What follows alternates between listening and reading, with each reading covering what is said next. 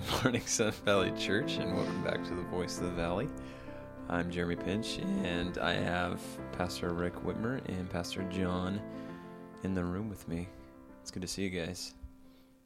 Am I Pastor John Whitmer, or what? Pastor John Whitmer. Wow. Schubert. John Huns. Yeah, it's good to be here. Thanks, Jeremy. Yeah. Whoever I am. Yes, we got coffee, and we're ready to talk about the church. Again. Yeah, part 2 of the church. I know we had a few people come up to us and talk to us about the podcast last week and how it was encouraging to them. So I'm excited to continue this discussion today. But we're going to jump off from where we landed last week, which was talking about spiritual gifts in the church. When people talk about spiritual gifts, more often than not, they think about the miraculous things that take place. Would you guys take a few moments just to talk through the two different kinds of spiritual gifts? Well, there's a whole, I think, 2 different categories, because there's a whole bunch of kinds, right? Sure.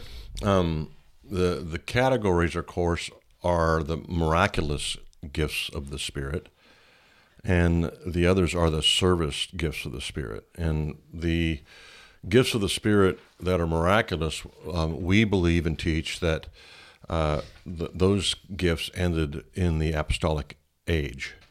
In other words, the gift of tongues, the gift of prophecies, ended with the apostles, because those gifts were given by God as what they call signs or sign gifts to confirm the gospel message was from God. And so the apostles would use different kinds of miraculous signs to confirm that their message was from God. And so they would raise some guy from the dead, they would heal some crippled man, or give some guy his eyesight back, and a crowd would immediately gather, and they would basically begin their sermon by saying, "Why does this surprise you?" And then they would go forth and preach the gospel message. Yeah. And so once what we believe is that once Scripture was complete and the revelation complete in the New Testament, that there was no more need to confirm or affirm that their message was, their extraordinary message was from God. It was complete. It was confirmed in Scripture from that point on. There was no need for the apostles, or anybody else for that matter, to continue to raise people from the dead, to restore eyesight and useful limbs, etc. Okay. And so the rest of the gifts are gifts for mutual ministry in the church. The building up one another's, the equipping of the saints, the preaching, teaching, exhortation ministries of the body of Christ. Okay.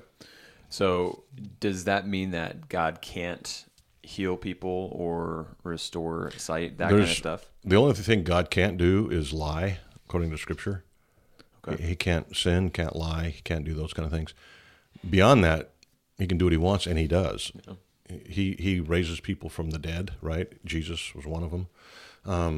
His power was at work in those who raised others from the dead. Eutychus, for example, in the New Testament. But today, people that are healed, like from cancer, God is behind that. They're healed by the mercy and power of God.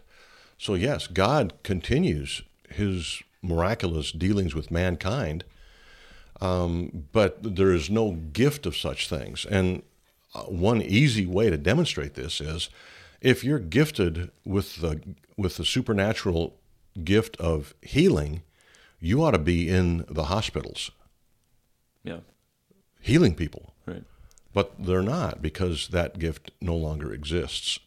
In the apostles' day, they would walk around the city and heal people. I mean, that's what, it's recorded in the book of Acts. Right. Often. Right.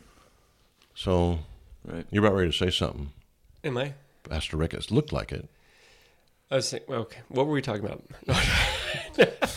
I think there's the passage that comes to mind when I think about this subject of the miraculous gifts, and like John says, we're talking about tongues and interpretation of tongues, miracles, healing, and predictive prophecies, things that we see operative during the first century of the church, only for a period of time, because as even the progressive revelation unfolded in the first century, where does Paul talk about those gifts in particular? He talks about them largely in 1 Corinthians, which I think is one of his earlier letters. And as later revelation is coming into, is being delivered by God through the apostles, it really isn't. That's not normative for the church. Even for the apostles that were alive at that time. Right. That was fading out. And 1 Corinthians 13 talks about that. And then in Hebrews, he comes out right there and says that he's talking about the old covenant and says that this message, which was declared by angels, proved to be reliable, and every transgression or disobedience received a just retribution. And so looking at that, he goes, then how shall we escape if we neglect such a great salvation? And then speaking of this salvation, he says it was declared at first by the Lord, and it was attested to us by those who heard, while God also bore witness by signs and wonders and various miracles and by gifts of the Holy Spirit distributed according to his will. So right there, the function of these miraculous signs at the hands of those who heard the message of salvation is so that that message would be established. And the establishment of that message is here in the scriptures. Church history bears that out, that was not part of the history of the church in any normative way at all, even though, of course, there were factions here or there scattered about church history. But when we're talking about miracles, and of course God does things that are miraculous, but I think oftentimes people are too quick to use the term miracle to talk about something that actually isn't a miracle. A miracle is a supernatural intrusion on the laws of nature that God himself established so that something extraordinary happens. It's so easy. I mean, it's so common to hear today, something miraculous happened. God did this. And it's like, well, it's awesome that God did that. That wasn't a miracle. That wasn't a biblical miracle. Yeah. Biblical miracles throughout Scripture are far and away the exception and not the norm. And we see them clustered at three particular points in redemptive history. This is not... Christians are not going around experiencing miracles much at all, and it's not. And it wasn't that common in the Old Testament either. Exactly, right? Yeah. Right. So, I mean, you pretty much only see it in Israel's long history at the time of the Exodus and the conquest, and at the time of Elijah and Elisha. Okay. And so we just need to be... And the time of the apostles. Yeah. Right. We need to be clear about what we're talking about when we use terms today that are scriptural and then apply them to our current context. And so we're not talking about God's ability to do anything or that he's less powerful. We're simply asking, what does Scripture present as the normal Christian life? Right. And spiritual gifts is very much a part of that, but not this particular subset. Yeah, and that verse you read from Hebrews 2 is speaking in the past tense verbs. Yeah. This is what God did. Yeah. And I think that's significant. And if you look through the book of Acts, you can also see that progression. At the beginning of the book of Acts, there's miracle, miracle, miracle. Halfway through the book of Acts, very few. End of Acts, no miracles recorded. What's going on there? Well, the first century is going on. The Bible was being complete. It was over. It was, in terms of revelation. Right. And there was no more need for those kind of miraculous displays to confirm the scriptures that were actively being written at that time. Yeah. So I think people who would lean in this direction would say that this is, these signs and miracles are proof that their faith is genuine or real or whatever. And I think Peter would have something else to say to that, wouldn't he? Well, I haven't talked to him lately. But, I'm trying to find the passage. 2 Peter chapter 1. Yeah. Is that passage that I'm referring to, if I can get there. Oh, the transfiguration thing. Oh, you mean the Apostle Peter? The apostle. Gotcha. Oh. Peter. Oh, yes. Let me shut my realm directory down here. In chapter 1 of 2 Peter, he's referencing back to his time on the Mount of Transfiguration and saying, hey, we saw Jesus in all of his glory. He says, "For we did not know cleverly devised myths when we made known to you the power and coming of our Lord Jesus Christ, but we were eyewitnesses of his majesty. For when he received honor and glory from God the Father, and the voice was borne to him by the majestic glory, "This is my beloved Son, with whom I'm well pleased," we ourselves heard this very voice borne from heaven, for we were with him on the holy mountain, and we have the prophetic word more fully confirmed, to which you will do well to pay attention to, as to a lamp shining in a dark place. Something more sure than a miraculous appearing. Yeah. Yeah. Is the word of God. Yeah. Yeah. Peter said that. That's crazy. Wow. And he did some miracles. He did some Well, God miracles used in the him. first, the first couple chapters of big Acts way. Right. Mhm. that were Right. pretty significant. Right. Yeah. So we do have these gifts now, which we would call in our statement of faith the ministering gifts, that helps edify the believers. Mm-hmm. What does that mean? What are these gifts that we're talking about? All the other ones. Yeah. The other gifts, Jeremy. Yeah, if it's not tongues, interpretation, healing, miracles, and predictive prophecy, then you're in the other category. Oh. So that's actually a pretty handy way to break it down. That is an art. It's not something you're going to see mentioned in the New Testament, but like much of theology, it's a faithful synthesis of what the New Testament teaches. Which is there's these sign gifts, and they're called sign gifts for a reason. It's because they're like a sign pointing to something else. In this case, the authenticity of the message. But then there's serving gifts, which are the emphasis is on ongoing building up of the church. Okay, and the way that Peter talks about it in his first epistle is he says in chapter 4 and verse 10, as each has received a gift, use it to serve one another as good stewards of God's varied grace. So God gives his grace to every single one of his children in various ways. It's a varied grace, and each person has a gift. And MacArthur's talked about this in his commentary on 1 Peter 4 in a really helpful way that's always stuck with me.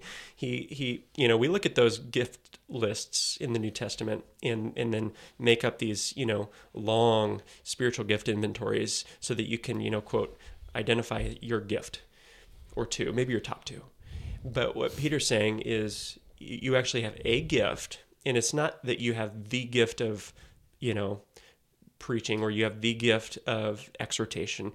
It's a gift that's combined by different shades of various gifts. Mm-hmm. There may be like a painter with a palette mixing colors. Those colors are each gifts, and then God mixes for you what he knows you're going to need to serve your church. And what every church needs. What specific gifts the church needs to fulfill the call and mandate to be Christ in that community. Yep. And so God is faithful to give those gifts to that body so that they can function appropriately. Yeah. And the gifts, I think you kind of refer to this, Rick, but there is no standard list of spiritual gifts that can be found. There's like 3 places where each of those lists is different. Mm-hmm. And I think the point is there's a broad spectrum of spiritual gifting going on in the New Testament and currently that are useful for God. But certain things like natural talents we could say are gifts, but they're not spiritual gifts, right? Sure. Like the talent of carrying a tune. I've heard some people say, my gift is singing. Well, that's not a spiritual gift. Sure. And I think Paul makes that clear in the New Testament, as does Peter. Yeah. And so I think you need to stay within the boundaries when you're talking about spiritual gifts. And natural talents isn't one of those. Sure. It's not on the list. It's not part of the spiritual gifting that God, it's a natural talent because a non-Christian has a beautiful singing voice. Right. That's not a spiritual gift. It's not a spiritual gift in the church. It's a gift to the church. It's not a spiritual gift. Correct. And I think we need to make that distinction. Yeah, those are arrangements of providence, God's providence. He providentially gives to each person their unique makeup, right? And there may be an intersection where he providentially ordains someone to have natural talents that are then they intersect with the spiritual gift they've been given to really just make it pop, and grow and develop. So, for example, John has a gift of what we would call non-predictive prophecy. His spiritual gift has a heavy amount of declaring the truth of God from the Word in a way that's clear and understandable. Okay, that's an ongoing gift to serve the church. Right. Well, he has a providential ability to project. and he has an ability to speak. Things that if he didn't have those natural abilities, he could not exercise this other gift. And so there's kind of an intersection, but we can't confuse them, like John's saying. Right. But I do want to make one clarification. I do also have somewhat of a predictive prophecy gift. Yeah, like this podcast is just about to end. Things like that. I'm just saying. Debatable. I have the spiritual gift of debate, and I'm not so sure. So if prophecies didn't come true in the Old Testament, what do they do with... Stone them! So if another gift I have. If John's not preaching on Sunday, you know why. Well, no, it's those were the original stoners. Yeah.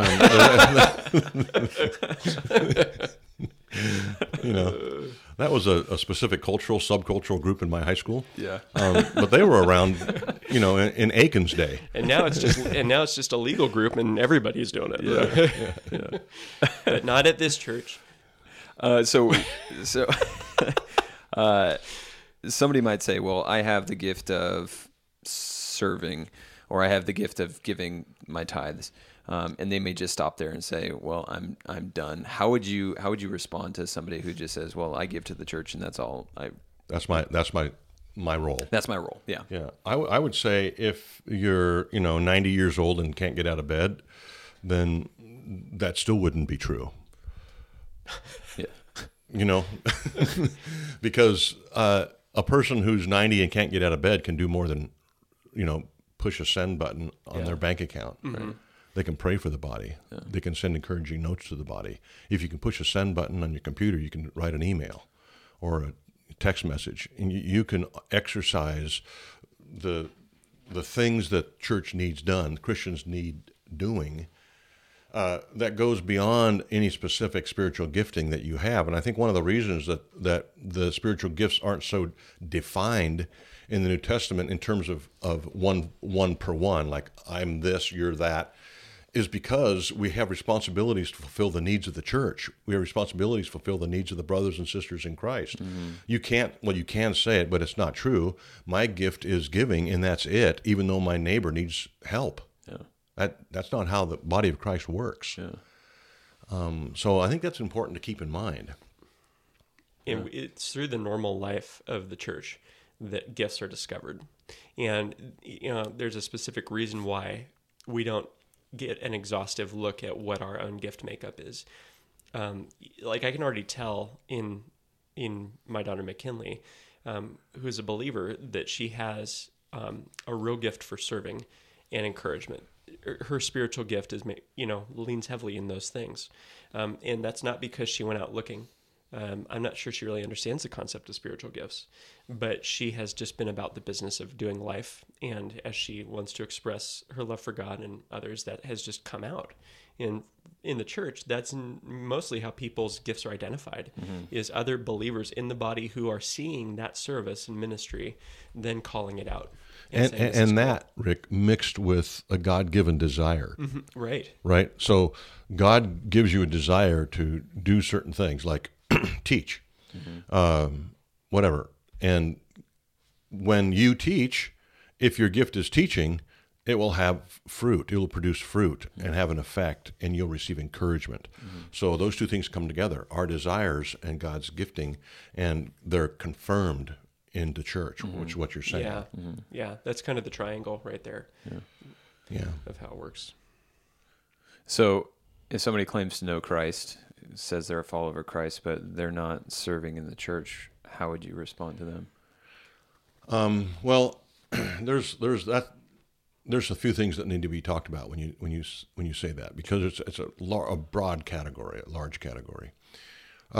When you say serving in the church, some people would mistake that to mean in the church building. Sure. Like on a roster, like a ministry roster. I'm on the nursery ministry roster, so I'm serving in the church. Yeah. What about the person who's preaching at the jail? What about the person who's serving dinner at the mission, or who's sharing the gospel with their neighbor? Or who's meeting needs in the church that we never even know that they're doing. Yeah. So ministering to the elderly in our own body that no one knows about. Would there be a difference of service inside and outside the church? Would you say? like serving on a Sunday In God's morning, eyes or in our eyes? just in how we're thinking about this now. Like, the people that are serving down at the Union Gospel Mission, serving their neighbors, all those things which are good. But is there a difference between that type of service in the body of Christ to the type of service that takes place on a Sunday? Depends on if we have empty slots that need filling. I think so. But there's some truth to that. Yeah. I think we meet needs within the body of Christ, and although everybody can't meet every need, that's the place to start when you're thinking about fulfilling, God's call in your life. What needs to be done around here? Yeah. Which is far more of an important question than, that's not really my gifting. Yeah. Not really my gifting is a very poor response to a request for help. Yeah. Yeah. Or I'll pray about it. Yeah. Not that you shouldn't pray. I'll pray about it and then never pray about it and say, oh yeah, I don't feel that. That's my area of ministry. Right. So to answer your question specifically, I would say that the ministry outside the church is just as valid as ministry inside the church building. Sure. A person is in the church whether or not they're in the building. Like if you're a Christian, you're in the church. You're part of the church, right? And that ministry functions obviously outside these four walls. Mm-hmm. It's got to. Mm-hmm. What are the one another's? I mean, we don't have a one another's class where we get together and say, "What's your need right now? I'll meet it right here, right now." Sure. No, we exercise normal life with each other in the body of Christ, and when someone has a need, we meet that need through the ministry of the saints. And it could include, and most of the time does include, activity outside this building. Yeah. And so, yes, it is valid. I would say extremely valid mm-hmm. to be serving outside the church. Mm-hmm. In fact, I would say that takes more commitment than holding an offering plate or changing a diaper or whatever else is done in our church called ministry. I mean, to actually go over to somebody's house and minister to their need, whether that be emotional, spiritual, physical, is sometimes, and most of the time, much more of a commitment than anything we do on Sunday morning in this building. Yeah. And brings glory to God.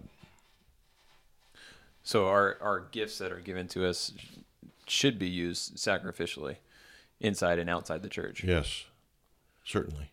Yeah. And some people do have, a generous spirit given to them, and they have the wherewithal to make that happen. And here's another thing I think needs to come up. If you have an ability to do something and don't do it, that's a problem. That's a spiritual problem in your life. If you have the ability to meet the needs of people in your community, in your church, whether that be a spiritual need, a physical need, an emotional need, and you don't do it and use the excuse that's not my spiritual gift, we got a problem. I shouldn't say we. I would say you have got a problem. Right? That is the very thing that Jesus said about his neighbor when he was giving the description of who's your neighbor. Yeah. It's the person in need. Yeah. And, you meet those needs. Yeah. Every way you can. So, yeah. I think it says in Galatians 6, as we have opportunity, let us do good to all people, especially to those of the household of faith. And that's, I think what John's really hitting on is God is the one who providentially orders our opportunities and our abilities. The question is not, if we're going to, it's where can we, right? So as we have opportunity, let us do good. So that's really important, and I think where the spiritual gifting mentality gets into it, where that's more capitalized on, it's not that it's unimportant, but it's that, it can easily detract from what God is actually calling us to. Yeah. So moving forward in our discussion here of the church, our statement of faith regarding this section finishes with the two ordinances of baptism and the Lord's Supper. Our Catholic friends, Roman Catholic friends, believe in 7 ordinances. I don't know them off the top of my head, I know two: baptism and communion, or the Eucharist. I don't know the other Marriage. five. Marriage. Marriage, Marriage. Confessionals. confession of sin, last rites. Last rites. Is that still one? Yeah. Two more. I don't know. Number 6 and number 7. Number 6 and number 7. You can Google that. But why don't we have 7 ordinances? Why do we only have the Lord's Supper and baptism? Because they are called ordinances of the Lord. All right? So Jesus ordained them. They came from his lips. Okay. He ordained baptism and the Lord's Supper. And none of the other 5. None of the other 5. He did not ordain marriage. I mean, he did in Adam's creation, days. But as a sacrament? No, A means for the of church. grace? No, the church was birthed on the day of Pentecost, and matrimony was invented by God, obviously, but it was not ordained by Christ for the church. Mm-hmm. So yeah, it's the reason we have 2 sacraments, 2 ordinances, is because Christ ordained 2: baptism and the Lord's Supper. Not anointing the sick, holy orders, marriage, confession, confirmation, which are the other 5. I love the Google. Yeah. Google's I asked you this morning, you were looking up a passage, and you took the time to open your Logos. I go straight to Google.